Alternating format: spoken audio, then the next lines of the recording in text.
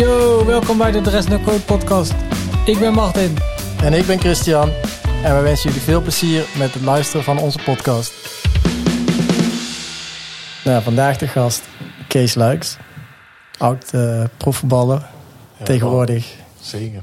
We hebben al een half uur gekletst. En nu gaan we in één keer officieel introductie doen. Nee, ja, Kees, we beginnen altijd met de vraag... waar kennen we elkaar van? Nou, dat is iets meer dan 15 jaar geleden. Iets langer dan jullie bestaan. Ja. Op Ibiza. Nachtclub Space. Groove Armada. Ja. En jij was met Stefan, je maat. En ik was met Michael, maat van mij. En we kwamen aan de klets. En we hebben echt een leuke vakantie gehad. We hebben vakantie met elkaar opgetrokken, volgens mij. Ja, weet jij nog hoe wij aan de praat kwamen, of weet je niet meer? Ja, nee, dat weet ik eigenlijk niet zo goed. Ik weet dat nog wel, want ik zag jou toen lopen. En ik had toen een date, een tijdje. Ja.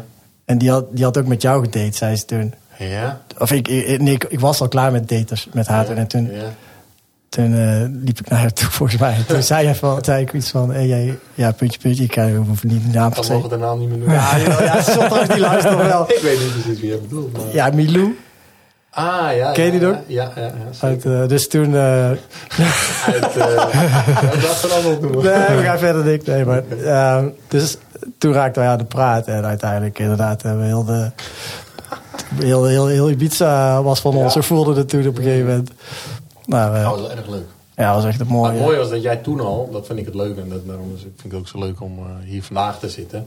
Dat jij toen al zei, ik wilde een eigen... Toen was het eigenlijk vintage, hè, wat je wilde gaan verkopen, dus tweedehands. Ja. Dat je zo'n zaak wilde gaan opstarten en dat je jullie deze zaak hier hebben waar we nu zitten. Ja, dat vind ik wel heel gaaf. Dat je het toen een soort van droom had en nu het hebt allemaal bewerkstelligd, zeg maar. Ja, het is wel op een gegeven moment... we wilden vintage gaan verkopen. Dat hebben jullie ook gedaan, toch? Ja. Maar nu niet meer? Nee. Dat hebben we een half jaar gedaan, maar toen kwamen we er heel snel achter dat er heel veel energie kostte voor heel weinig geld. Ja, precies. Ja. Dus beter collecties inkopen. Veel massa's kassa, veel voor weinig. Dus, we zijn toen ook een beetje in het Scandinavische... wereldje gerold natuurlijk. Ja. Dus, maar goed, toen op Ibiza hebben wij mooie tijd gehad. Ja. Zeker. We zullen de anekdotes... weet je nog dat je een keer vanaf het balkon van... dat heb ik ook gehoord. Dat verhaal heb ik gehoord, ja. Nee. Nee, toen... Jullie zaten tegenover ons. Ja. En jij speelde toen bij... Excelsior, denk ik. En toen die trainer of zo, had jou toen een keer eruit gehaald. Dus zo, en toen riep jij, weet ik. Ik zal daar ook een keer optrekken. Geen censuur vandaag. Nee, toen riep jij zo van... dat kan ik niet zeggen trouwens. Nee? Nee. Ik doe wel op de record een keer. Maar mensen, echt degene die nu luisteren, die worden gek, hè? Ja. Het ging in ieder geval toch? Ja, het ging over ja. Dus nee, we schakelen. Sixpack. Nee, dat niet. Nee, dat had je niet geroepen. Iets anders. Nee, we schakelen even door. Oké, nee, maar toen het viel al. Je speelde toen bij Excelsior, maar daarvoor AZ, denk ik, toch? Ja, ik was eigendom van AZ en werd verhuurd aan Excelsior in die tijd. Ja. En, dus ik was gewoon AZ-speler eigenlijk. Maar wel 1,5 jaar bij Excelsior gespeeld. Maar even, want nu ga je heel snel. Jij bent ook gewoon kampioen geworden met AZ. Met AZ. Dat was wel na de periode Excelsior. Dus toen ging ik terug naar AZ. En werden we dat seizoen eigenlijk tegen alle verwachtingen in kampioen. Met een selectie die op papier wat minder was dan het seizoen daarvoor van AZ. Maar wel wat mutaties had ondergaan in de selectie. Best wel goede spelers weg en relatief minder bekende namen terug. Maar het zorgde wel voor een soort van evenwicht in de groep. Een wat gezonder evenwicht. En werden we kampioen. Echt ongelooflijk. Was Van Gaal toen trainer? Ja. Ben jij opgeleid bij AZ? Ja. Okay. Op mijn 12e ben ik in de jeugdopleiding terechtgekomen. En tot mijn 18e en 19e. En toen tekende ik een contract. toen zou ik naar Jong AZ gaan. Maar toen werd ik al in de zomer gebeld door de secretaresse van Martin van Geel. Die net naar Ajax was vertrokken. Maar zijn laatste daad is geweest om mij met de selectie van Louis van Gaal, die ook net nieuw was, mee te laten trainen. Dus dat was best wel, best wel bijzonder eigenlijk. Okay, ja. Dus, en daar heb ik me goed laten zien. En Van Gaal raakte wel gecharmeerd van me. En die haalde me even later naar het eerste, vast. Ja, maar dat was ook, die periode was je ook Olympisch elftal speler? Of is dat... Later weer. Dus, is dat allemaal zo? Ja, was jij compensatiespeler? Of dispensatiespeler? Nee. Was je? Zat ik nog wel op de goede leeftijd. Ja. Gerald Sibon, dat klopt, ja. Waren dispensatie. En ik was een jaar of 21, denk ik. En ik ging gewoon mee. Als ambassadeur nog nota bene van de Olympische ploeg. Kan je nagaan. Ik zat gewoon tussen... Ja, want dit is dus... Theo Bos, Mark Huizinga... Pieter van Hoog, ik weet niet, maar echt, het was best wel gek. Een sporticoon. Ik speelde alleen weinig. Maar dat, want ik wilde, vanaf na Ibiza ben ik natuurlijk ook gaan volgen allemaal. En jij speelde niet tegen Messi toen, hè? Nee. Dat vond ik echt jammer. Beter hoor. Voor hem. Voor hem. Mij. Nee, maar dat is wel, in ieder geval wel mooi om... Tuurlijk, het is alleen al een goed verhaal om te vertellen dat je ooit, hè... Mijn zoon is nu 8 en de jongens op school praten nog steeds over Messi. En ik vertel gewoon wel eens, ik heb ook wel eens tegen Messi gespeeld. Ja. Dan zeg ik niet dat ik gewoon op de bank zat te kijken. Nee. Maar tuurlijk heb je toch van dichtbij meegemaakt. Als je het formuleert als zijnde van... Ik stond op één veld gestaan. Ja. Ik stond in de catacombe naast Messi. Ja. Iedereen vult het zelf wel in. Ja, goed, tuurlijk. Ja. Uiteindelijk is het gewoon een wedstrijdje geweest. Maar het is een goed verhaal. Ja. Kwartfinale of zo was het toch wel? Kwartfinale, ja. Maar als je de rest van de ploeg zag van Argentinië, was ook niet normaal. Hè? Weet je nog... Agüero, Di Maria, Riquelme, Gago, Mascherano. Eigenlijk slecht dat jullie niet door zijn gegaan dan. Ja, dat was echt ondermaats gepresteerd. Maar het gekke was dat we echt Argentinië hadden liggen in die wedstrijd. In de extra tijd. Alleen, en net voor de extra tijd, dus net voor de 90 minuten. Want we hebben uiteindelijk 120 minuten tegen hun gespeeld. En ze begonnen heel goed. Alleen wij werden echt gaandeweg de wedstrijd sterker. Terwijl we helemaal niet als team in vorm waren dat toen hoor. Een hele lastige groepsfase gehad. Maar tegen Argentinië opeens boven ons niveau uitstegen. En echt Royston, Drenthe, die kreeg een paar minuten voor tijd een weer ongelofelijke kans bij een 1-1. Ja, die ging over. En, dat was dus net zo goed... was het bijna uitgeschakeld. En ik denk dat ze uiteindelijk Olympisch kampioen werden, Argentinië. Of was het Brazilië? Dat weet ik even niet meer. Het was Argentinië. Die werd Olympisch kampioen. Ja. Was dit ook de selectie die Europees kampioen was? Werd Jong Oranje? Een groot gedeelte, ja. Maar daar zat jij niet meer bij? Daar zat ik niet bij. Nee, dat was net daarvoor. En kwam op het juiste moment erbij. Olympisch Spelen, ja. Was natuurlijk een mooie ervaring. Mooi om mee te maken, ja. Want we zijn een stapje dan vergeten, of overgeslagen, die periode bij Excelsior. Ja. Die memorabele kampioenswedstrijd tegen AZ. Ja. Van AZ bedoel ik. Jij als huurling van AZ werd op een gegeven moment dus ook wel verweten dat jij te hard je best deed tegen jouw eigen club. Hoe heb je dat verder toen ervaren? Dat wordt natuurlijk... Kijk, wie verwijt je dat? Supporters? In de emotie werd wel het een en ander geroepen door tuurlijk, spelers. Ja, absoluut. En ik denk ook wel dat ook wel binnen AZ wel, speelt dat vast wel. Dat heb ik wel ervaren. Alleen, zoals ik altijd ben, ik blijf met mijn beide benen op de grond. En doe wat ik moet doen. Ook loyaal zijn naar je teamgenoten van Excelsior. En gewoon een goede wedstrijd spelen. Alleen, heel veel mensen gaan eraan voorbij dat op zo'n moment dat AZ heel slecht was die dag. En gewoon echt niet kon omgaan met de spanning. En niet goed had gekeken naar... wel goed had gekeken naar wat onze sterke punten waren. Maar daar heel slecht mee omging. Want bij ons had je een tandem Bruins-Slory. Steekpaas op Slory en de Brommer. En dat gebeurde al in de eerste 10 minuten 3 keer. En ik denk na 15 minuten gebeurde het weer. En werd hij neergelegd in de 16 meter en kreeg Waterman een rode kaart. En een penalty kregen we mee. Dus toen draaide alles die wedstrijd om. En als AZ dat een beetje cooler had kunnen cooler had kunnen zijn in die wedstrijd, hadden ze met 3 vingers in de neus kampioen geworden. Ja. Ik speelde een hele goede wedstrijd die middag. En ja, dan word je al snel... toen gooide Stijn Schaars nog een schepje bovenop door in de catacombe allerlei dingen over mij te zeggen. Ja, dan wordt het breed uitgemeten. En goed, ik zeg altijd... Het was ook voor mij een soort van... Ik zet hem ook in de etalage. En Stijn zette mij ook een soort van in de etalage. Kijk, uiteindelijk is het heel veel als het geen kampioen wordt. Alleen, ja, ik ben voetballer en ik zit er ook voor mezelf. Tuurlijk. En ik heb gedaan wat ik moest doen. En veel mensen in Nederland, jullie zeggen het al hiervoor, ja, mijn vrienden die kennen jou nog vandaan van. Ja, daar gaat het natuurlijk wel om als voetballer, dat je naamsbekendheid krijgt. En, en ook een moment Heb jij het ooit nog daarna over gehad met Stijn Schaars? Ja, we hebben wel eens... grapje over gemaakt? Ja, ik was een jaar daarna kwam ik terug. En ik weet wel eens een keer dat we bij het ontbijt zaten en dat die gasten weer een beetje gingen stoken. Hé, Stijn,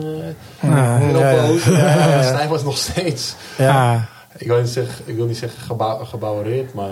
Ja, het zat hem nog niet... Maar het zat hem nog steeds niet lekker. Maar het is eigenlijk al een paar weken later. Na de zomerstop nog gelijk. Een jaar later zelfs. Want ik bleef na dat seizoen... Oh, je bent nog... nog een seizoen bij Excelsior. Ja. Dus hij zei wel van... Hij speelt volgend jaar weer bij AZ, die mafkees. Maar ik speelde nog, ging nog niet terug. Nee. Was dat toen al bekend voor jou? Nee, maar ik wist wel van... Ja, ik heb me nog niet genoeg ontwikkeld om terug te gaan naar AZ. Dus ik dacht wel van... Ja, dat gaat nog niet gebeuren. Stijn dacht dan kennelijk van wel. Ja, op basis van die wedstrijd misschien. Hé jongens, je hebt een... We hebben een kijker. Ja. Een window shop. Ja. Nou, dit... Ja, zo heel bijzonder. Ik moet je even uitleggen. Dit is wat er niet gebeurt. Ja, er staat een vrouw van 86. Ja, precies. Precies als doelgroep ook. Ja. Die zit even de spulletjes van Just Junkies te checken. Maar goed, toen ging jij daarna weer terug naar AZ. Ben je kampioen geworden. Champions League gespeeld. Ja. Ik weet nog Olympiakos uit mijn hoofd, hè? En toch? Je bent heel scherp. Ja, ik weet dat gewoon. Ja. Dat heb ik echt niet gegoogeld. Want ik weet al, volgens mij 3 wedstrijden of zo, 4. Ja. Heb je ook niet Nick van der Velde heeft Arsenal uit? Heb je met Nick gespeeld? Ja. Nick, ja, zeker. Nick, die had toen... speelde die ook? Die speelde ook, denk ik, toen, hè? Ja, bij... een aantal Champions League wedstrijden toen. Ja, ook gewoon... jullie waren eigenlijk, denk ik, allebei de 12e man. Ja, zo'n beetje. Zo. Ja, Nick iets meer dan ik, denk ik. Alleen Nick, die heeft toch echt die heeft het knap gedaan, hoor, toen. En de kampioensploeg ook heel veel gespeeld. Ja, die kwam van Dordrecht. Naderhand, van Dordrecht, naderhand. Ik denk, die heeft toch al een aantal jaartjes nog goede jaren bij AZ gehad. Ja. Maar ik denk dat onder Koeman en advocaat werd het allemaal wat minder, denk ik. Dat hij ook een beetje op tweede plan kwam. Maar goed, dat is geen schande bij AZ, weet je. Nee, maar Koeman die kwam natuurlijk ook weer met tussen haakjes grote aankopen. Ja, maar AZ... haalde niet, Koeman mocht wel wat halen, maar niet, AZ bleef wel echt zijn lijn vasthouden, hoor. Die bleef een beetje Scandinavische jongens halen. En, dus dat zat Affelat bij Van Gaal? Ja, ja, maar die is niet kampioen geworden toen met ons, Shotta. Die stopte nadat... Ik weet niet, die is niet uiteindelijk... Die kampioensploeg was hij er niet meer bij. Ik heb wel eens gevraagd aan jou buiten de podcast... met welke beste speler jij gespeeld hebt. Ja. Is het nog steeds hetzelfde? Zei ik Shotta toen? Nee. Moussa. Ja. Maar daar lees ik ook overal, ja. Iedereen. Ja, lees je overal, die spelers van de Spurs... Ja, laatst las ik het weer. Dat is voor Eriksen of zo, hè? Nee. Iedereen zegt... Dembele. Dat is ongelooflijk goed. Kijk, ik moet ook wel zo zien... in mijn carrière... aan het begin van mijn carrière was natuurlijk... speelde ik echt op heel hoog niveau. Top van Nederland. Ja. Jong Oranje, dus dan kom je wel hele goede voetballers tegen. En daarna ook nog wel, maar... Ja, in Denemarken, bij middenmotor, subtopper, ga je niet meer die... Nee. Ja, ik heb nog wel eens echt wel goede spelers, maar Moussa was wel... buiten categorie. Van Europese subtop zeker geweest. Weet je, dus, zag je toen al gelijk? Want toen was hij waarschijnlijk heel jong. Ja, dat zie je. Ik wist niet wat Europese top was, of subtop. Dus ik wist alleen van, hier is hij gewoon echt de beste speler in principe. Dus was echt... die was echt heel goed. En jij ging toen naar AZ. Ging jij naar... Na AZ ging ik naar ADO Den Haag. Halfjaartje verhuurd. Dat weet ik ook nog, Van het weekend kwam er nog iemand naar me toe. Mag ik met je op de foto? Uit Den Haag. En hij zei, ik vond jou zo goed bij Den Haag. En, toen was je ook wel inderdaad... daar was werd je echt belangrijk weer. En, een halfjaartje in een lastige ploeg, bij een lastige club wel. Ja, het was wel een leerzaam jaar voor me. Of een half jaar eigenlijk voor mij. Om toch... Ja. Maar ben jij dan... ik vraag me dan altijd af... Met voetballers, gaan ze niet te snel weg? Ja, alleen ik werd verhuurd aan Den Haag en ik had al een contract getekend bij NAC voor 3 jaar erna. Ik ben te snel weg, ja. Je moet altijd kijken waar... Kijk, achteraf is makkelijk praten, maar je moet altijd kijken waar kun je het beste ontwikkelen. Maar ik tekende bij NAC en het zag er allemaal heel goed uit. NAC speelde subtop. Financieel hoorde je nooit geen probleem. Nee. Toen zat ik in de zomer, had ik getekend al in januari. En toen zat ik in de zomer op vakantie, lag ik lekker op het strandje, letterlijk. Ja. Toen belde Ernest Stewart op, de technische directeur van NAC, met wie ik het contract was overeengekomen. Ja, Kees, er gaat toch wat vervelend nieuws naar buiten komen nu over de club. Financieel probleem en dit en dat. Ik had geen idee wat er voor consequenties. Hoe oud was je toen? 22, 23. Maar, want je hebt ook wel eens later verteld dat je je eigen zaken doet. Ja. Had je toen wel een zaakwaarnemer? Ja. Toen je zo jonger was? Ja. Die had het goed gedaan hoor. Dus ik denk dat het moment geweest dat NAC echt in een financiële probleem. Ja, precies. Nadat hij contract... Nee, dat is een beetje bekende grap. Maar die belde op en zei het ziet er niet goed. En toen dacht ik, het zal wel. Ja. Dan blijkt wel dat wat je voor ogen hebt als speler om beter te worden, om je door te ontwikkelen in een goed team en met een trainer die zit. Ja, financieel probleem, Maaskant ging weg, Stewart ging weg. Blijft er niets over. Dat heb je toch gewoon nodig als speler. Maar goed, bij mij 3 goede jaren gehad bij NAC, maar laat zeggen, ik heb me echt naar een hoger niveau ontwikkeld. Nee, dat ook niet. Maar had het consequenties voor jou? Je contract was toch al getekend? Kon ook niet meer? Er kon niks meer aan veranderd worden of zo. Alleen, was helemaal niet bezig met mijn contract, mijn geld. Ik was alleen bezig met ontwikkeling. Precies. En bij een mooie club. Alleen, dat hebben we ook van geleerd hoor. Maar jullie hebben die 3 jaar gewoon altijd tussen plek 6 en 12 gespeeld of zo, 7, 12. Ja, ik denk het wel. Het laatste seizoen kwamen we wel echt een beetje in de problemen. Richting degradatie, maar dat hebben we toen toch een paar wedstrijden voor het einde nog wel veilig gesteld. Dus echt mooi. Je zag het wel, de spiraal ging wel omlaag hoor. Eigenlijk was toen voor jullie de play-offs mooie opbouw om toch nog eventueel Europees te halen. Ja, dat was wel, maar dat haalden we nooit. Was het toen al play-offs? Ja. Oh wel. Wel minder. Was wel een beetje. Maar je zag al, kijk, dat seizoen dat ik kwam, ik weet nog in het begin, het waren zoveel financiële problemen dat we hadden maar 14 of 15 man bij de eerste wedstrijd. Dan kun je niet meer praten over play-offs. Nee, precies. Dat gaat gewoon niet. Alleen, het gaf wel weer wat er bij NAC allemaal niet meer kon op dat moment. Nou ja, toch raar, want de bierkraan die bleef altijd stromen. De bierkraan staat altijd open. Maar wij zijn toen echt ook vaak wezen kijken. En toen gingen we ook nog naar de Cordial. Nooit geweest. Nee, jij nooit, nee. Maar wij zetten ons altijd alleen af daar. En dan zei je, veel fijne avond jongens. Dus ik ga naar huis. Jongens, 12 uur naar huis. Maar ik vond het echt mooi. Want ook heel veel de staf of spelers die waren er ook. Iedereen ging daarheen.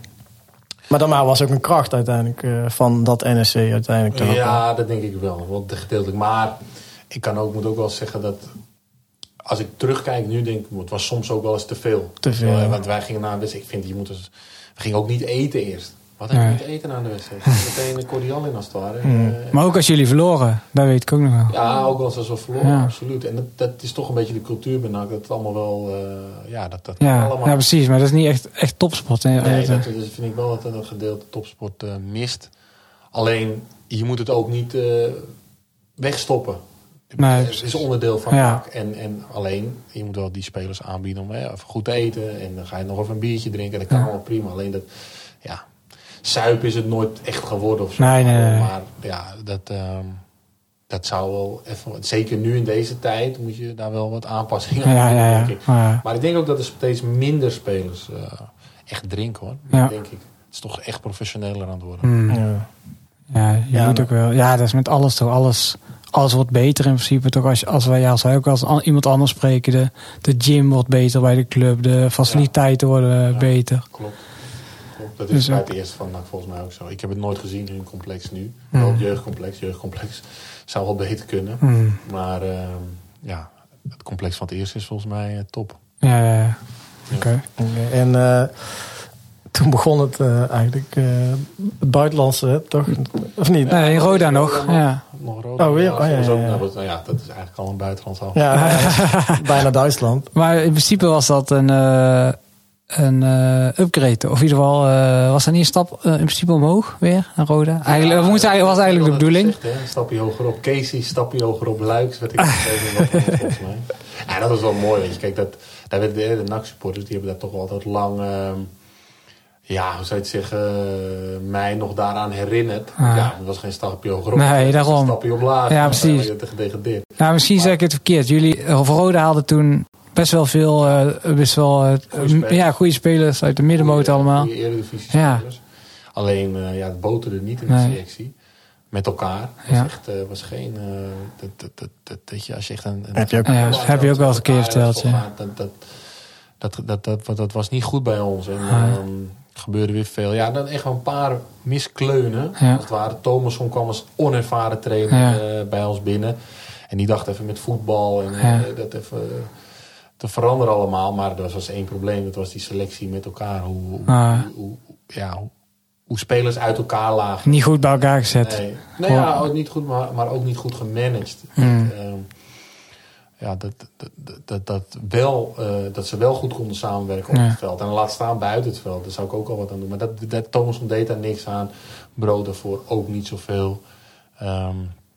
Dus je kunt nog zo'n leuke tactiek hebben. Maar als je niet een team hebt dat met elkaar populair wordt, door het vuur wilt gaan, dan gaat het niet. Dus degradeerden we. Iedereen lachte natuurlijk in Breda. Stapje omlaag. Maar het mooie is wel dat zij wel... Ik ben een paar jaar later werden we kampioen in Hongarije. Daar werd ook over gesproken op supporterssites. Weet je wel, van Kees Luijckx, allemaal grauw, leuk en aardig. Maar toch wel, precies. In ieder geval voorronde. Of in Denemarken werden we tweede, gingen we ook Europees voetbal spelen. Daar werd ook weer naar gerefereerd. Dus het was niet een soort van blijven uitleggen. Nee. Het was ook...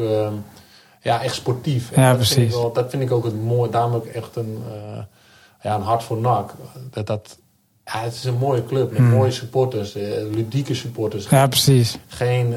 Niet heel veel narigheden. Tuurlijk hoort er ook af en toe bij, maar het is ook een club die... het is echt een voetbalclub. En daar kun je van alles van vinden, maar ik heb dat echt als heel mooi ervaren. Maar jij bent ook gewoon in Breda gebleven, terwijl jij... aan de kust geboren bent. Ja, kun je nagaan. Ja, precies. Je zegt ook veel over Breda uiteindelijk. En gewoon mensen daar. Ja, absoluut. Ja, als ik er geen reet aan vond, dan had ik er niet nu meer gezeten. Maar ik kan heel goed aarden met vrouwen en kinderen. En ook sociaal gezien leuke mensen om ons heen. Ja, mijn kinderen gaan nu naar school daar, dus dan gaat het heel snel met contacten.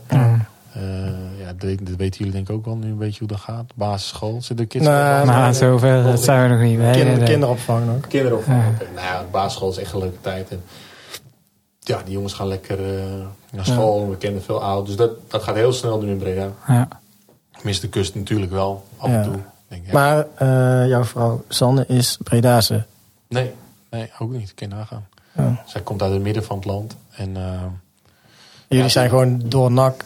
een soort van wel. Wij kenden elkaar al toen. We gingen daar samen wonen. En daar hebben we een hele leuke tijd gehad. Al wat mensen leren kennen. En dachten van op een gegeven moment kom je ook terug uit het buitenland. En denk je, waar moet je heen? Maar jullie hadden wel gewoond in Nederland. Jullie hebben altijd een huis aangehouden naar Breda, toch? Ja, dat wel. Ja, want wat is dan thuis? De eerste beste voetbalclub in Nederland die jou een contract aanbiedt is in één keer weer thuis. Ja, alleen dat werd natuurlijk Roda. Ja, maar nu gaan we heel snel, want vergeet heel jouw buitenlands avontuur. Ja, goed, er is niet zoveel over te vertellen. Je hebt toch best wel een tijdje in het buitenland gespeeld. Ja, zeker. Nee, dat is de mooiste. Er zijn natuurlijk de mooiste verhalen over te vertellen in het buitenland. Dus ik ging naar Griekenland. Ja. En, wie zat daar toen? Was het ook Nederland? Vloed, denk ik, of niet? Ja. De trainer. Wat een behoorlijke Nederlandse staf. Van de Laurens Ebbens als fysieke trainer. We hadden Sven, een Belg, als assistent. Die het Griekse voetbal ook goed kende. Was er nog een andere Nederlandse speler? Jonas Evans, een Belg. Hadden we nog. Die is nu fysiek trainer bij AS Monaco. Zo. Ja, die is ook vroeg gestopt. Na Griekenland stopte hij. En dan ging hij zich toeleggen op een... hij ging nog naar Cercle Brugge. En toen ging hij zich toeleggen op een andere carrière. Rond zijn 30ste of zo. Maar, maar Griekenland, het was mooi. Weet je, een zaakwaarnemer zei toen van... als je er naartoe gaat om te kijken, dan ga je ook tekenen. Want het ziet er allemaal gelikt uit. Het ziet er zo mooi uit. Maar goed, weet je, ik wilde een keer een avontuur aangaan. Het was vroeger dan gepland eigenlijk. Ja. Hoe oud was je toen? Ik was 27. Dus het was vroeger dan gepland. Was dat ook een moment om weg te gaan naar Nederland door de degradatie? Denk het wel. Kijk, opeens zag het er allemaal wat anders uit voor me. Ja. En, ik was altijd gewoon echt een eredivisie. Ja. Er was nog wat interesse hoor, van eredivisieclubs. Maar ik dacht, nu gaan we weg. Griekenland. Ja, dat is niet een goede stap eigenlijk, vind ik. Maar voor jou achteraf of in het algemeen? Het past niet bij mij. Nee. Ik vond het een fantastisch leven, maar het past niet bij mij qua cultuur, mijn omgang met elkaar. Het was gewoon een grote slangenkuil. Ja, precies. Dat vind ik helemaal niks. Kijk, ik ging van Roda, vond ik al een kleine slangenkuil. Ja. En dan ga je naar Griekenland. Ja. En dan ging je daarna naar Hongarije. En Hongarije, maar dat was beter. Hè? Was wel wat beter. Okay. Maar even, want als je dan Griekenland, dan denk je ook gelijk aan niet betalen, supportersrellen, weet ik het. Dat was allemaal daar. Ja, maar ook dat ze bij jullie op het trainingsveld of zo... dat niet, maar onze supporters waren nog redelijk rustig, denk ik. Maar dat was een seizoen dat er wel 3-4 keer werd een speelronde stilgelegd. En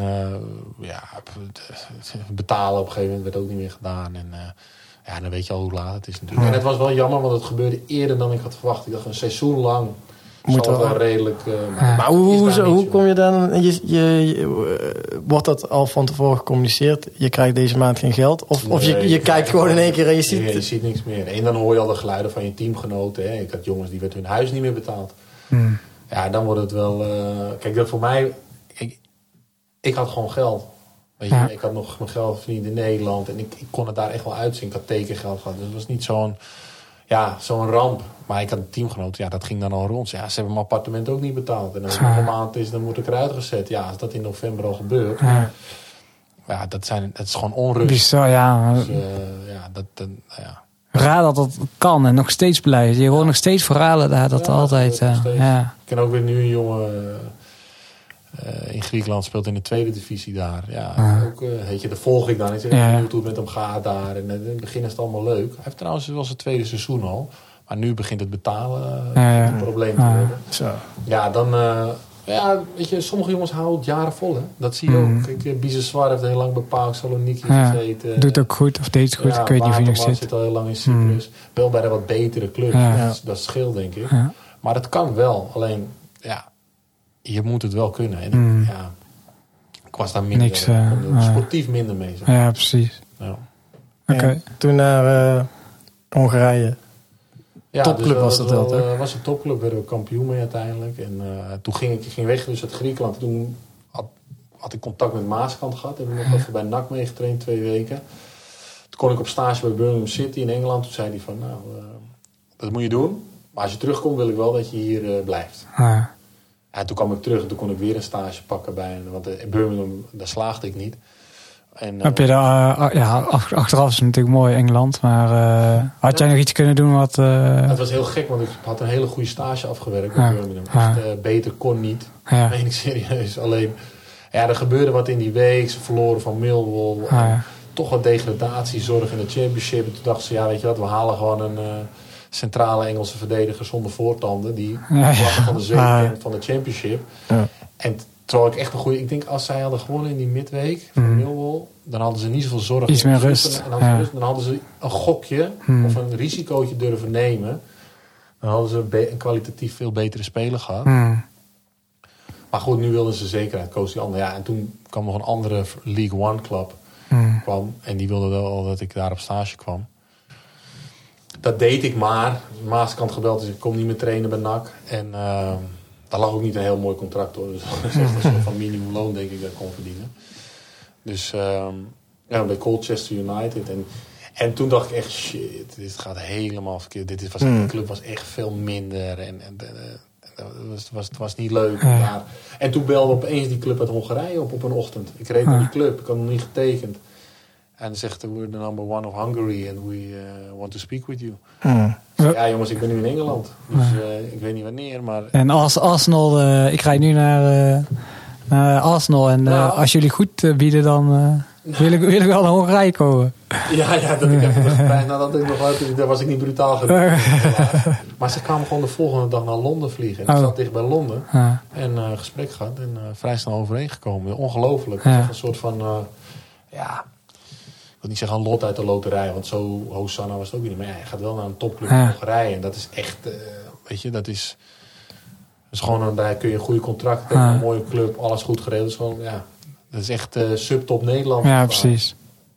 Dus was ik heel blij mee. Maar ook dat strandde weer voortijdig. Ook een mooie tijd gehad hoor, in Boedapest gewoond. Maar hoe gaat het dan met zo'n kampioenschap daar? Ja, je wordt kampioen. We waren veruit de beste eigenlijk dat seizoen. En we hadden echt een goed team. Ik speelde nog niet veel hoor. Maar we hadden echt een goede hegemonie met elkaar. Is dat dan wel anders? De wedstrijdmentaliteit was top. Dat klopte. Het klopte. Alleen dan klopt het. Dan word je nummer 1. En het seizoen erop, trainer ontslagen opeens. Bonje boven in de directie. Ja, dan werd een Franse trainer die er echt niks van kon. Nota bene een oud Europa Cup 1 winnaar van Marseille geweest. Die man.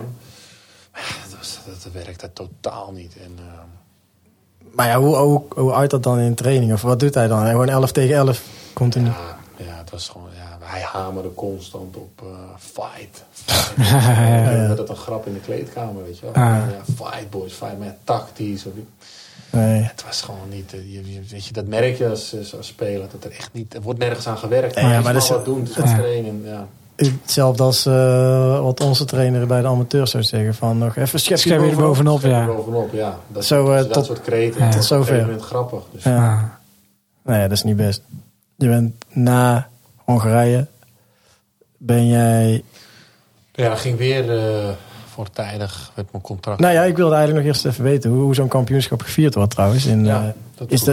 Is dat dan hetzelfde als hier gewoon op de platte kar of door de stad? Dat was legendarisch. Er stond een platte kar klaar. Serieus. Dat is echt waar. En die stond klaar met de chauffeur en alles. En daarmee zouden we door de stad gaan. Nou, dat was leuk, weet je. Het stadsplein was vol. En dat was niet, waar stond geen 100.000 man. Maar er stond zo misschien, weet ik veel. Paar duizend man of zo. Ja. En, maar onze aanvoerder die moesten maar wachten op die chauffeur. En het duurde maar. Dus iedereen zat er op die platte kar. Zijn aanvoerder erachter achter het stuur gaat aan het stuur zitten. En die reed gewoon naar het stadsplein. Dus niemand wist dat wij aan zouden komen. Opeens kwamen we aan. Nou, dat was echt helemaal buiten het protocol. Ja, dus dat was wel mooi. En dat was, maar dat kan hier ook niet, hè, zulke dingen. Dat Tadic in één keer... Nee, maar wel prachtig natuurlijk. Ja, zeker. Dat soort dingen kunnen. En het was echt een serieuze club. Hè. Dus het was niet kijk, in Denemarken heb ik gespeeld, was ook een serieuze club. Maar daar kon dat echt makkelijk. Maar dit, als je gewoon voorronde Champions League en zo speelt, dan is het toch wel gek dat zo'n aanvoerder dat ook doet. Waarschijnlijk hield hij ook al een paar biertjes op. Hij had wel een paar biertjes op, denk ik. Iedereen vond het geweldig. En dat zijn ook mooie dingen om af en toe even wat anders te doen. Ja. En... maar heb jij ook nog contacten met spelers? Ja, zeker. Jongens uit Griekenland, die spreek ik nog. Ik ga van de zomer naar Griekenland op vakantie. Dan hoop ik eigenlijk toch wel een paar nog te zien. Soms zie ik ze ook hier hoor. Ik speelde in Denemarken. Dat was vlak bij de Duitse grens. En toen kwam ik op een gegeven moment achter. Ik zeg, hey, Agalos die speelt in Noord-Duitsland bij een club. Dus weet je, dan ga je elkaar toch een keer ontmoeten. Ja, een jongen in Amsterdam die komt. Denemarken was laatst een jongen die was in Amsterdam. Ja, dan kom ik ook eventjes langs. En dan ga ik met een bootje gehuurd. Dan laat ik me even die kanaaltjes zien. Dat heb ik wel echt, dat is wel echt leuk. En uit Hongarije heb ik ook nog jongens die ik gewoon spreek. Ik heb zelfs een appartement nog in Hongarije ooit gekocht. Dus ik heb nog wel altijd binding met die... maar dat is ook wel mooi eigenlijk. Hoor je ook niet heel vaak, hè? Vaak is het ook wel... klopt. Maar ik ga altijd wel een soort van... Ik ga wel binding aan met een aantal die daar ook voor openstaan. Ja. En dat is ook heel leuk, hè? Dat je weer, Maar het is ook voor als mens jezelf... Ja, dan ontwikkel je eigenlijk ook weer op een ander gebied dan alleen een voetbalgebied. Zeker, ja. Superleuk. Hoe gaaf is het? Die Agelos bijvoorbeeld, zijn vriendin had een restaurant in Griekenland, in de stad. Ja, die nodig je dan uit als je er bent. Ja. Ik vind dat het mooiste wat er is. Ja. Tuurlijk, je moet met je club presteren en dat soort dingen is allemaal heel belangrijk. Maar ja, ik vond dat heel uniek. Dat ik dat kon meemaken allemaal. Ja, dus, maar daar maak je ook een avontuur voor uiteindelijk. Want toen ben naar Denemarken. Ging je toen naar Sunnejyske? Sunnejyske. Jij zegt het goed. Ja, ongeveer. Hebben ze nog wel eens moeite mee inderdaad, sommige... Maar toen ging je daar naartoe. Toen zijn we een paar keer ook wezen kijken. Langs Haderslev naar Kopenhagen gingen. Ja, als wij naar Kopenhagen gingen, kwamen we altijd toch even langs. Maar ook wel bijzonder dat in zo'n stadje... dat dan klein stadje, gewoon een profclub. En jullie zijn toen tweede geworden. Ja. En alleen toen wij de eerste keer daar waren, toen was het stadion echt nog... de oude RKC-stadion eigenlijk. Ja, was wel zijn charme. Had zeker zijn charme. Toen ik kwam... was het stadion heel anders dan nu. En nu is het wel rondom gebouwd. En dat heb ik nog wel meegemaakt. Maar ik heb daar 4,5 jaar gespeeld. Ja, maar je hebt toch 2 jaar of zo... want we hebben dat ook gewoon goed gevolgd. En wel redelijk... Nou, jullie waren toen tweede geworden. En toen hebben jullie nog een tijdje lang op daar kunnen teren, toch? Een beetje 5e, 6e. Maar op een gegeven moment... Klopt. Het laatste jaar werd het wel weer... minder. Ja, klopt. Ja, ik kwam daar eigenlijk binnen en ik viel met mijn neus in de boter. Geweldige ploeg. Echt wat volwassenere spelers ook wel. 7, 28 jaar. Wat je veel minder ziet tegenwoordig. Hè. Nu is het allemaal jong. Dus een investering. Maar ja, ik denk altijd supporters willen wel goed voetbal zien. En een team die weet waar het om gaat. En professioneel volwassen speelt. En dat zo'n team hadden wij toen. Ja, wordt gewoon tweede achter...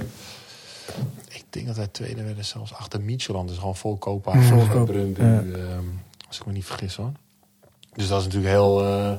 dat is ongelooflijk. En dat is een sterke competitie hoor, Denemarken. Weet je, Ja, er komt echt veel. Als je kijkt toch wat er allemaal uit Denemarken komt. Ja. Wat er, maar ook en als je een nationale elftal kijkt. Ja, en welke Nederlanders nu in Denemarken spelen. Zijn ook gewoon Eredivisie-spelers die gewoon nu daar spelen. Toch? Precies. Dus ja, ik vind wel een ander type voetballers. Als je als Deen heel goed kunt voetballen, dan kom je in de Deense competitie eigenlijk minder tot je recht. Dan moet je naar Nederland gaan. Ja. Er zijn ook een hoop. Maar er zijn ook een hoop voorbeelden die Deense jongens die uit de Deense competitie komen, die bijvoorbeeld Ajax niet echt kunnen aanhaken. Nee, maar toch vind ik dat best wel veel Denen slagen hoor. Ja, natuurlijk ook wel. Maar ja, wie bedoel je dan? Nou ja, als je dan kijkt naar Rasmussen, die rechtsback.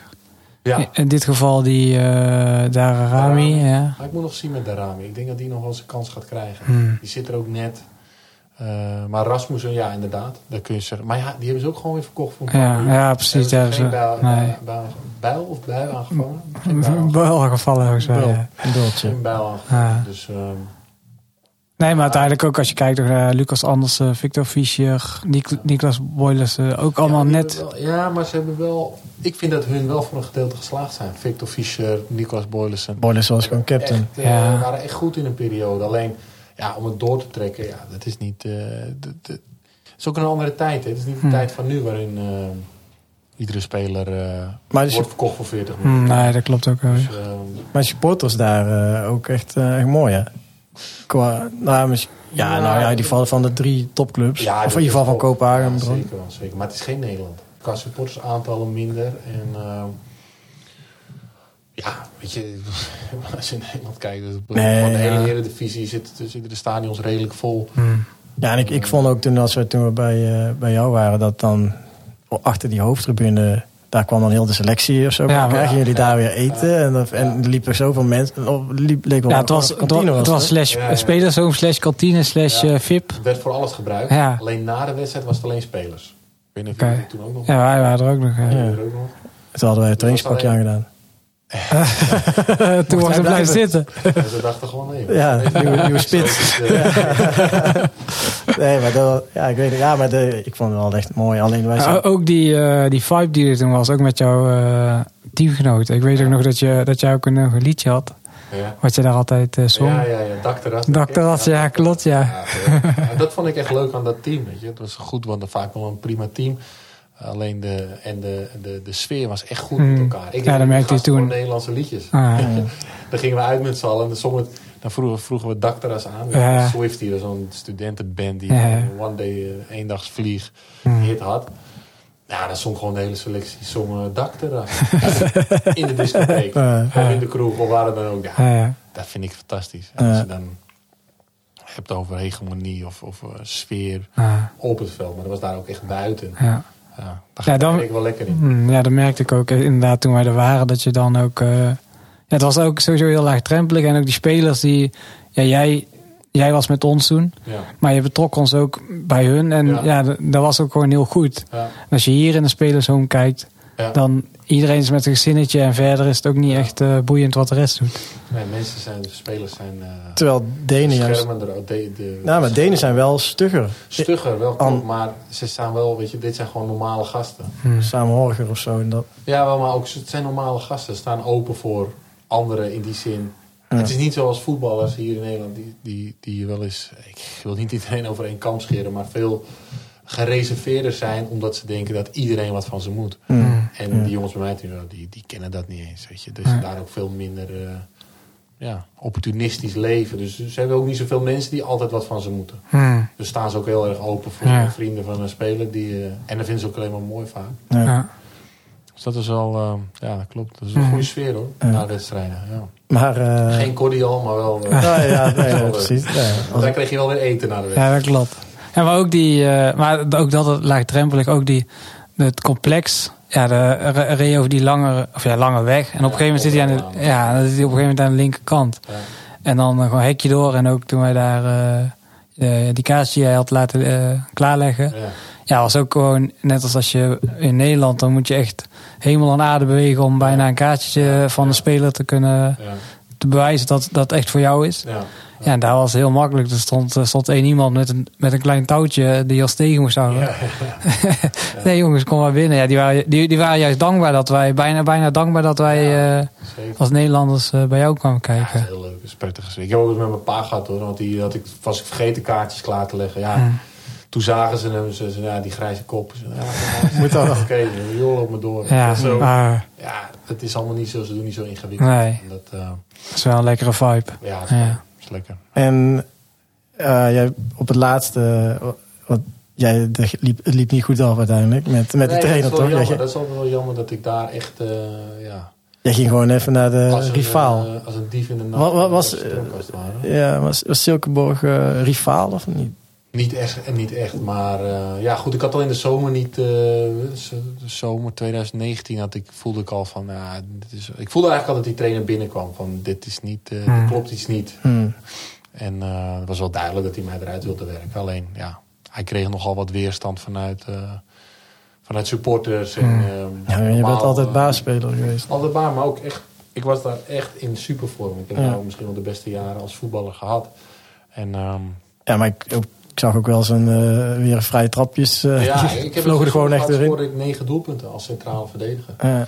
En dat was het seizoen voordat hij kwam. Maar goed, weet je, dat soort dingen gaan. Dat wilde iedereen. Maar het jammer was dat ze dat gewoon niet eerlijk konden zeggen. Van hier, want er waren andere clubs die mij wilden overnemen. En dat durfden ze niet. Want ze zagen echt, die technisch directeur zag echt wel van, hij is in de vorm van zijn leven. Alleen die trainer moet hem niet. En dat had andere redenen. Weet je, was het ook een Deen? Of was het een Deen. Maar die man was een verschrikkelijke man. Een narcist die eigenlijk zelf op plek nummer 1 wilde staan. De populariteit. Vandaag. Precies. Die wilde mij ervan afstoten. Ik was daar nooit mee bezig. Maar dat is jammer dat het zo... Want ik had een fantastische tijd gehad. En het is jammer dat dan... Uiteindelijk hebben ze me gewoon naar een club laten gaan die er niet meer zo goed voor stond in de competitie. Dat kan wel. Maar ik wilde daar weg. Het was maar het was... want Martin refereerde eerder al tijdens het gesprek aan dat jij op een gegeven moment ook je eigen zaken ging doen. Wat ik overigens heel knap vind. Dat je gewoon als voetballer of /mens gewoon in één keer je eigen zaken gaat doen. Maar hoe gaat dat dan? Want op een gegeven moment... ik zat al een tijdje in Denemarken toen. En ik merkte al... Maar bellen clubs jou dan letterlijk gewoon? Wat er gebeurt daarvoor? Ik heb in Griekenland belde Vloed op. Die kende mij. In Hongarije belde de hoofdscout van Videoton op. Die mij kende omdat hij bij NAC had gespeeld. Thomas Petteu. Dus toen begon ik al na te denken. Weet je, het is toch wel makkelijk voor mijn zaakwaarnemer om deze contactjes zo eventjes in zijn... die worden in zijn schoot geworpen eigenlijk door mijzelf. En natuurlijk heb je dat in Nederland ook al. Heb je jezelf al geprofileerd. Alleen daarvan kun je nog zeggen... je zaakwaarnemer weet wat er her en der wordt verdiend. Dus... kan hij daar zijn voordeel mee doen. Maar in Griekenland weet hij dat niet. In Hongarije weet hij dat. Hij heeft daar niks echt uitgehandeld. Dat heb ik nog te benen gedaan. In Hongarije ook nog. Dus toen in Denemarken zat ik aan. Ik heb wel 2-3 keer verlengd in Denemarken. En het was iedere keer zat er ruis op de lijn. Zodra ik een contractvoorstel kreeg. En dan ging mijn zaakwaarnemer tussen zitten. En er gebeurde nooit zoveel. Weet je. En als er iets was dat ik echt geregeld wilde hebben. Zoals een randvoorwaarde. Was dat altijd gedoe. En toen dacht ik op een gegeven moment, en ik ken deze club zo goed. Ik weet wat er wordt verdiend. Ik weet wat ik wil qua randvoorwaarden. Dit kan ik beter zelf doen. Ja, maar het is en je bent een gedeelte commissie kwijt. Ja, precies. En je bent... de ruis is weg. Die er gewoon ligt. Weet je? Maar ook met die commissie, daar kan je misschien wel weer juist die randvoorzaken regelen, toch? Ja. Precies, dus dat, Maar zou je wel, omdat er best wel veel gedoe, er hoort nu wel eens veel over zaakwaarnemers. Vind je wel dat als je jong bent, heb je daar wel veel aan gehad in het begin? Of hadden wij zoals... Want in het begin heb je geen contacten. Nee, maar mijn contacten. Ik zat bij AZ. Ik werd verhuurd aan Excelsior. Excelsior die heeft gewoon AZ gebeld. Ik zat bij Excelsior. Den Haag wilde me hebben. Attenveld, die trainer was daar, die belde mij gewoon op. Ik zei, kom je even wat eten? En op een gegeven moment had ik nog niet toe gehapt. En toen zei hij, je moet er weer een sterrendineetje uitgooien. Dat ging dan zo nak. Die kende mij ook wel. Alleen al ga je contracten uit onderhandelen, dan is het handig dat je zaakwaarnemer wel weet wat er hier en daar wordt verdiend. Dus dan weer wel. Maar het is zo, voor wat er wordt verdiend... In mijn geval, en ik vind dat ook voor heel veel andere spelers geldt dat...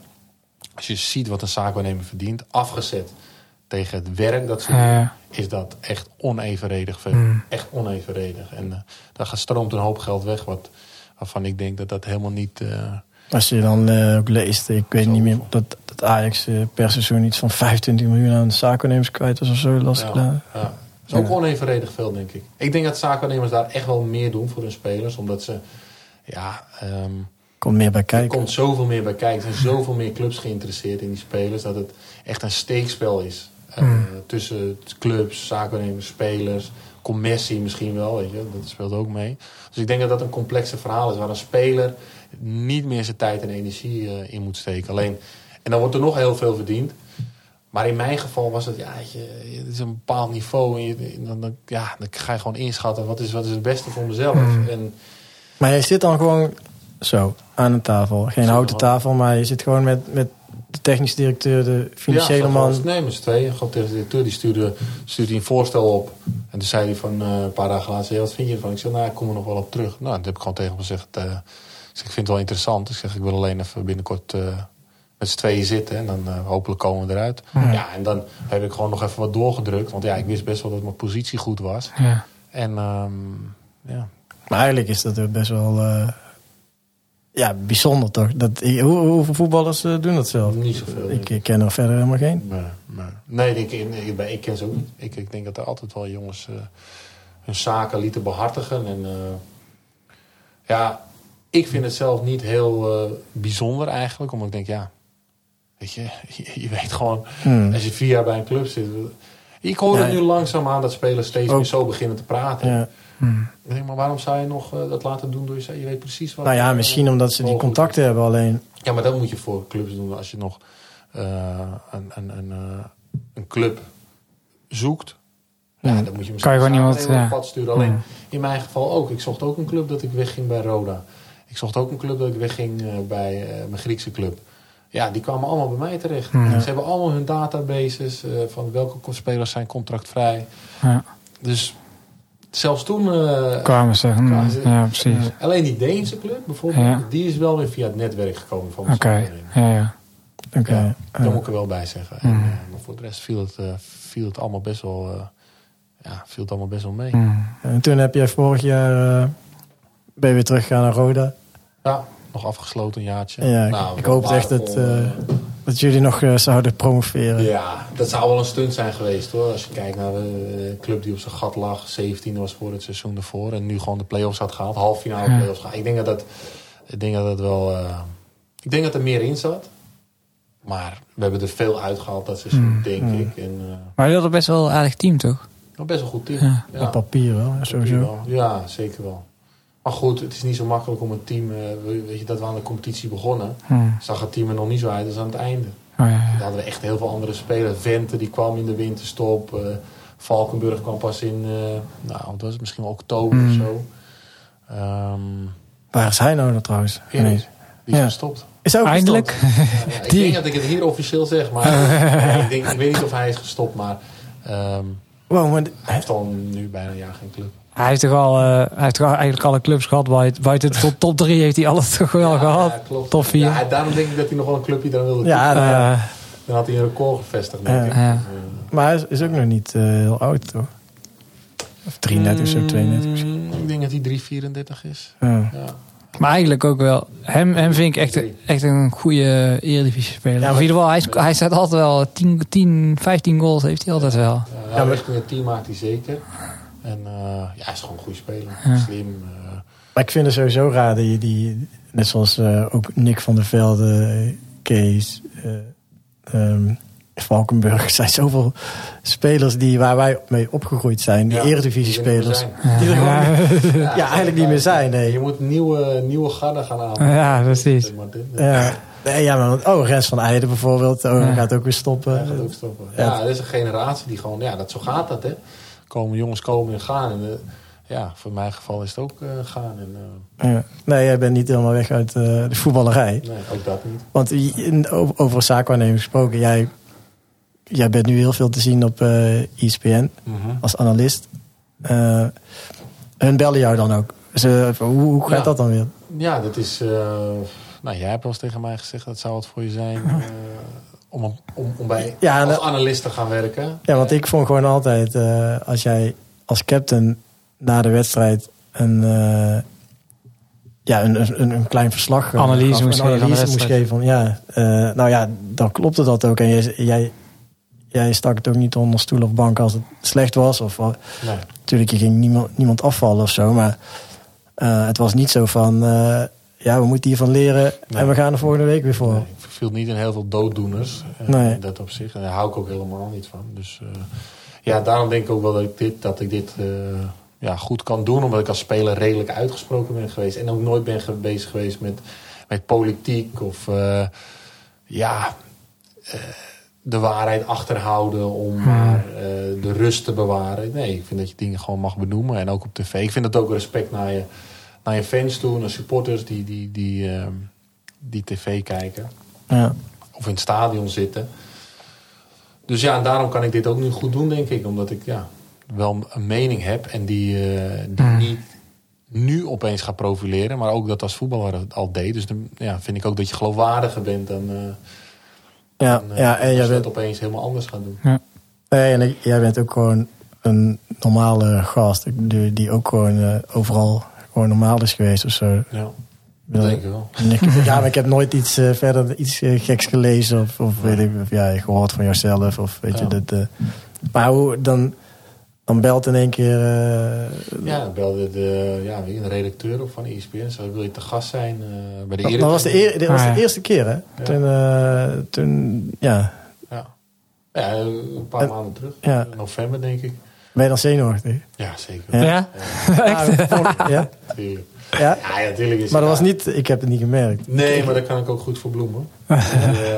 En het is ook wel zo dat als het eenmaal loopt, weet je, een uitzending, daar zit je er gewoon lekker in. Ja. Alleen, sommige mensen beseffen dat wel, misschien sommigen niet, maar tv-werk is echt anders dan nu. Kijk, een podcast opnemen is al wat, vind ik. Was je nu ook zenuwachtig? Nee, maar als je live... Nee, al langer. Dus ja, precies. Nee, maar het is ook wat meer... Weet je hebt gewoon de tijd. En met een podcast en tv is 2-3 minuten. En je punt maken. Ja.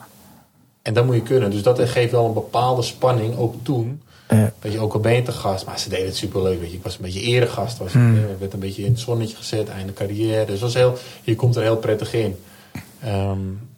En dat ging goed. En toen zei ze, ja, zou je dit leuk vinden? We horen wel van mensen dat je het leuk zou vinden om wat analistenwerk te doen. Zou je het willen uitproberen? Ik zei, ja, zeker leuk, gaan we doen. En nu merk ik dat het steeds vaker wordt. En wat serieuzer ook. En ja, dat is leuk. Ik vind dat ik vind het leuk om te doen. Ja. Ja, het is ook, kijk, als je voetballiefhebber bent. Ja. En laatst appte jij ook van, ik zit vanavond bij Go Ahead Eagles, Willem II.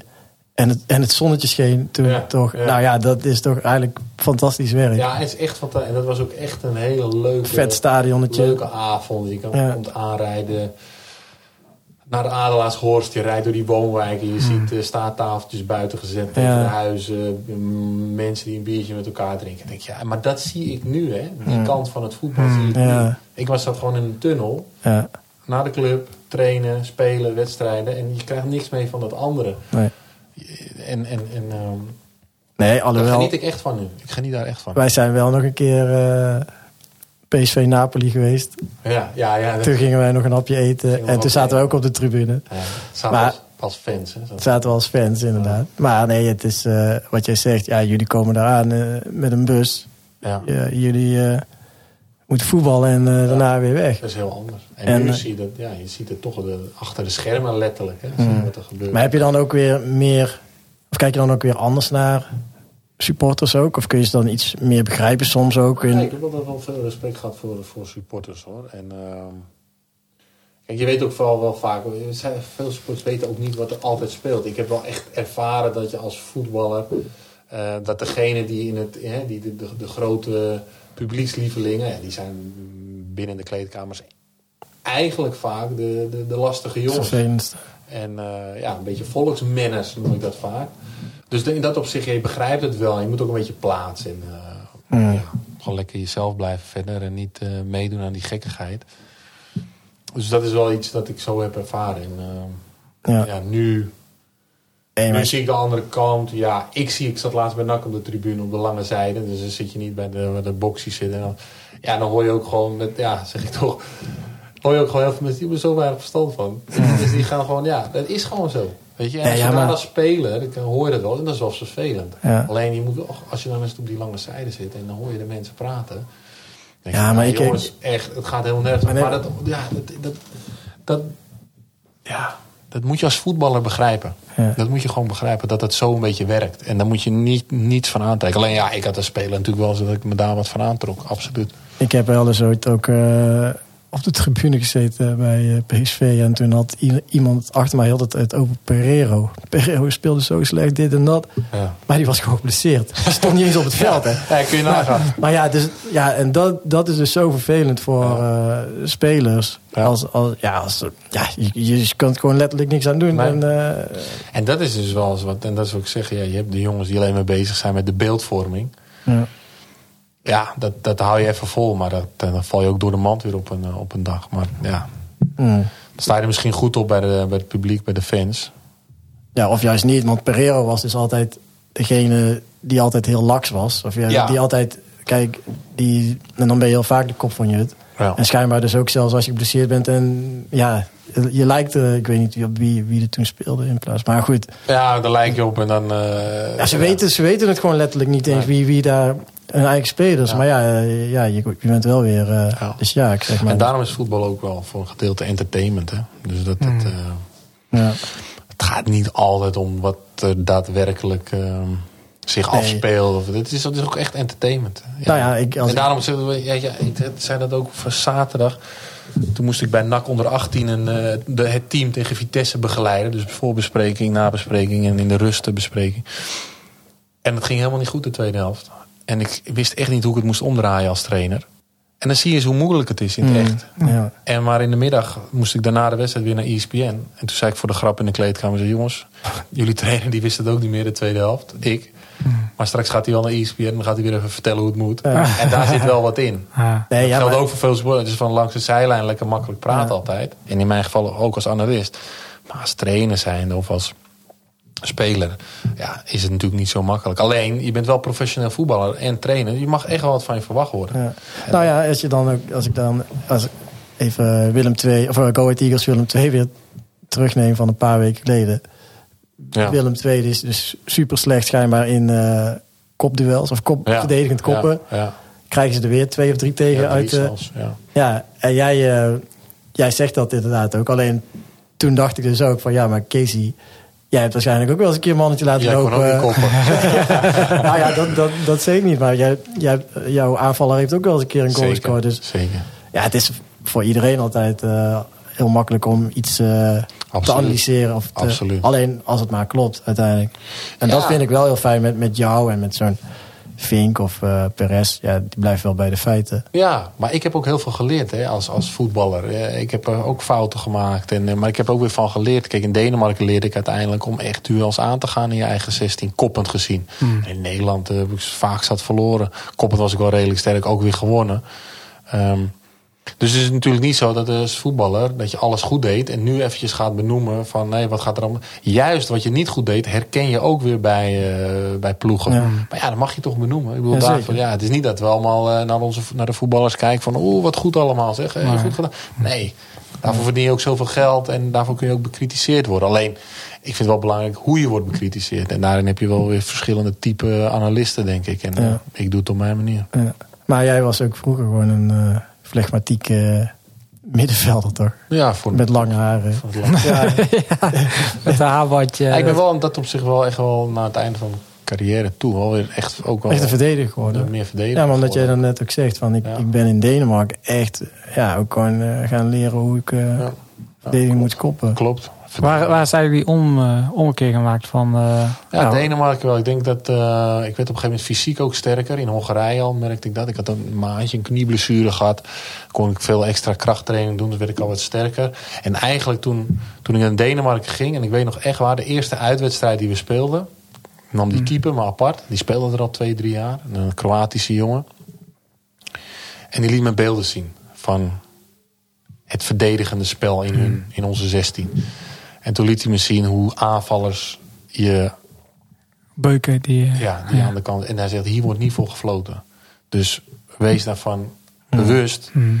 Je kunt iemand zomaar in je rug hebben die een beuk geeft en die bal binnenkomt. Daar wordt niet voor gefloten. En toen liet hij me heel veel beelden zien. En toen was ik wel meteen bewust van hoe dat gaat. En dat zijn hele belangrijke dingen. En ik weet ook nog dat ik op de tribune zat, mijn eerste wedstrijd. Toen had ik net getekend die dag.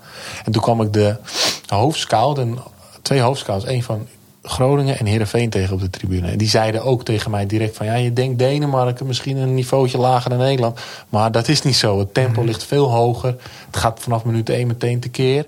En dat zijn dingen waar je wel, dat sla je op. Waardoor je toch makkelijker instapt. Meteen. In Nederland is het toch, weet je, het begint. Dan wordt er lekker een paar keer over en weer gespeeld achterin. Het is anders. Dus daar moet je wel goed van. Dan gaandeweg goede samenwerking achterin. Dat soort dingen. Je hebt wel daar geleerd. Toch? Maar is het, wat je heel vaak hoort en leest, is Nederland echt technisch verreweg beter dan andere landen? Ja.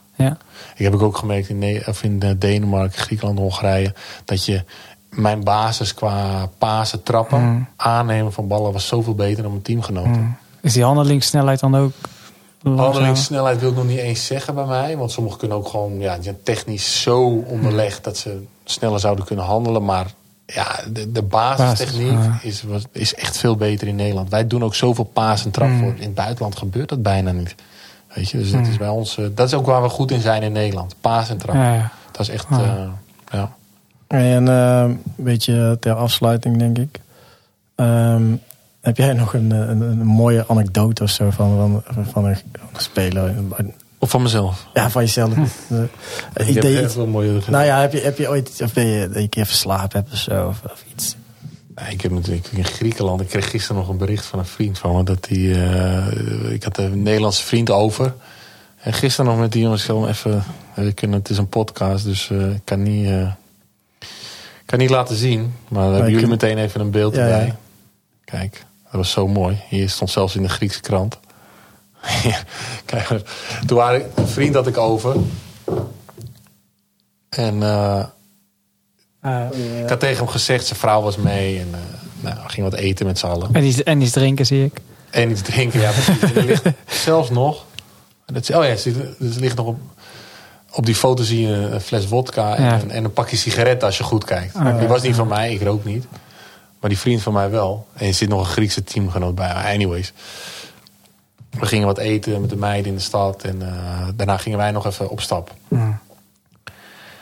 En er waren Griekse teamgenoten van me bij. En dat was een supergezellige avond geworden. En je ziet het was een flesje wodka. En dat was gewoon een wereldavond. Ja.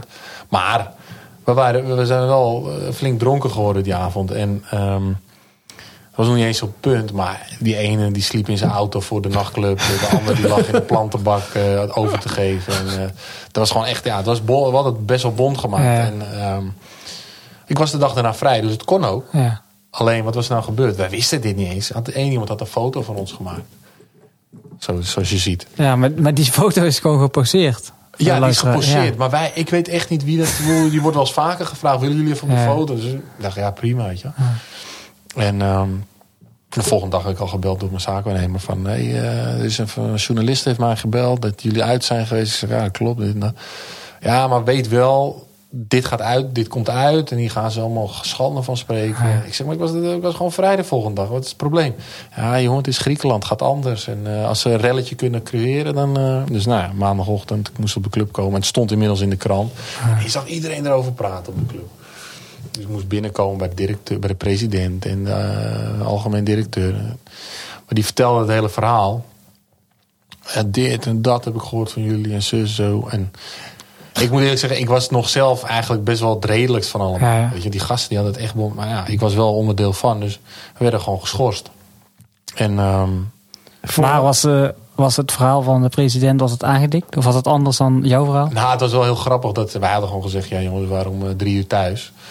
Hadden we gezegd tegen de president. Maar zij wisten, ja, jij hebt in de auto geslapen. Jij het was 6 uur dat jullie uit de nachtclub.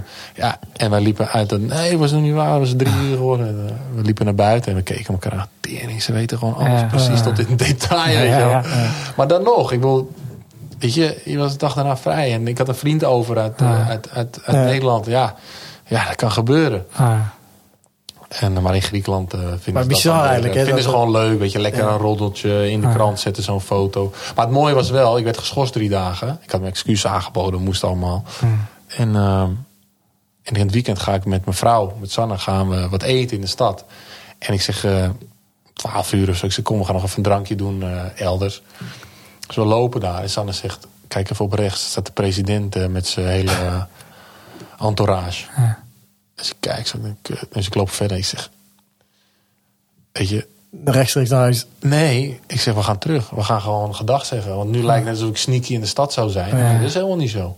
Dus ik zeg, hey president, hoe is het? Een heel goed gesprek. Ik zeg, toen zei een van zijn securities, want daar liep je gewoon mee in de stad, zegt, hey Luijckx, wodkaatje, weet je wel. Op die foto ziet. En ik zat met die president te praten. Ik zeg, wat is het nou allemaal? Hij zei, joh, het is Griekenland. Ik moet een maatregel nemen als ik dat soort dingen hoor en zie. Want dan anders lijk ik een zwakke leider. Ik zeg, joh, prima dat je hier nog even een drank... Hier heb je een drank. Weet je, voor zijn eergevoel? Maar voor zijn eergevoel, reputatie, moest hij dat doen. Want ik dacht al, wat is het nou voor gekkigheid hier? En... En nu, weet je wat ik zeg, gisteren krijg ik weer van een vriend... want die hebben altijd nog die krantenkoppies. En dan sturen ze het weer even door. En toen stuurde ik zeg, joh, het was letterlijk, Luijckx heeft zijn team in problemen gebracht met zijn uitgaansgedrag. En toen stuurde ik terug, want die andere vriend, Laus, die erbij zat, die Nederlandse jongen. Ik zeg, joh, dat was niet ik, dat was Laus die met problemen had. Maar dat is wel mooi toch? Maar daar, uiteindelijk ga je mede ook daarvoor wat avontuur aan. Door zulke dingen te ervaren. Daarom, dus weet je... Dat was gewoon... ik heb nog geen jaar gezeten, maar ik heb dingen meegemaakt voor mensen die in het 5 jaar nog niet eens meemaken in Griekenland. En het was gewoon een geweldige tijd die ik eigenlijk niet had willen missen. Het is gegaan zoals het is gegaan. En ik heb er echt wel van genoten. Alleen soms is het wel heftig. Als je alles op de kop weg moet. En je denkt, het geld zal... Ja, je maakt ook wat mindere momenten mee. Maar toen had je wel... Lucas, denk ik al, toch? Ja, Lucas, ja. Want dan zit je ook met zo'n klein buitenland in één keer weer weg. Ja, en klopt. Dat was soms best wel heftig. Ik denk ook voor Sanne was het wel, Maar goed, uiteindelijk kwam er altijd weer wat.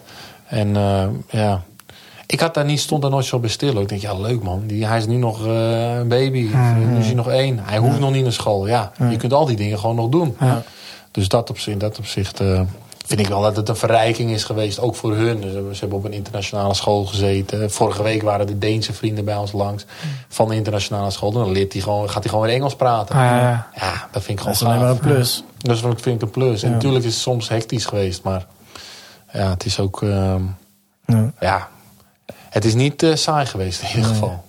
Ja, nu heeft Sanne eigenlijk het voetballeven. Sanne heeft nu het voetballeven, ja. Nu ben jij ik ben de huisman. Ja. Maar ook een hele leuke tijd. Ook daar geniet ik weer van. Met die jongens kan ik overal naartoe. Ja. Ik breng naar zwemmen, naar voetbal, naar turnen. We gaan lekker op vakantie misschien straks. Ja, prima. Ja, zeker. Ja. Hey, en jouw allergekste ploeggenoot? Dat was ik zelf.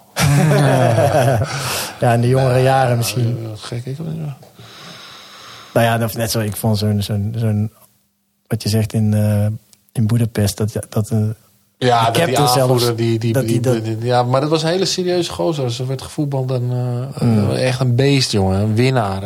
Maar daar haalde hij zo'n gein. Ja, gek. Ik kan niet direct eentje zeggen dat ik denk die echt helemaal doorgedraaide. Nee hoor. En jouw beste tegenstander? Beste spits die tegen dat moet een Messi zijn. Nee, maar echt in het veld. Echt van wow. Ja, ik denk dan dat in mijn Nederlandse jaar dat Aflaai wel... die ken ik al vanaf mijn 12 of zo. Dan speelde ik met districtsteam West, Noord-Holland tegen het Utrechtse districtsteam. Dan stond ik vaak op Ibiza. En toen later met NAC tegen PSV of AZ. Dat was gewoon een hele goede speler. Moeilijk grip op te krijgen. Ja, dat was dan mijn directe speler. Tegenstander. Die was echt... maar toen was jij nog middenvelder? Toen was ik nog middenvelder. Verdedigende middenvelder. Een beetje aanvallend. Maar ik kan niet zeggen dat ik echt vaak alle hoeken van het veld heb gezien door een speler. Hoor. Dat kan ik toch niet zeggen. Maar spits die 2 of 3 keer gemaakt... Nee, dat gebeurde mij niet vaak. Het klinkt heel arrogant. Maar dat, ook in Denemarken. Je hebt geen spits in Denemarken. Ja, Onuachu. Speelt nu in België bij Gent, volgens mij. Een van de beste spitsen nu daar. Ja, ik heb volgens mij lange gozer, speelde bij Michelin. Dat was echt verschrikkelijk soms om tegen te spelen. Zo sterk, snel, lang. 2 meter, maar wel snel. Dus die was wel, daar vond ik ook een hele... Daar had ik het lastig mee. Maar voor de rest nooit geen spits gehad. Ik denk, dat was geen land mee te bezeilen, zeg maar. Okay. Netjes, mooi afsluiten, denk ik dit. Ja, super bedankt. Ja, graag gedaan. Leuk om hier te zijn ter ere van jullie 15-jarig jubileum. Ja, graag gedaan uiteraard. En, altijd welkom. Oh, die belt, of niet? Ja, Sanne belt. Maar belt ze echt? Ja.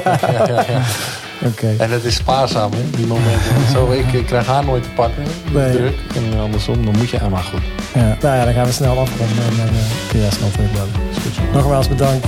Graag gedaan. Heel succes. Hoi. Thanks weer voor het luisteren. Volg ons op onze DressNoCode socials. En deel onze podcast met je vrienden.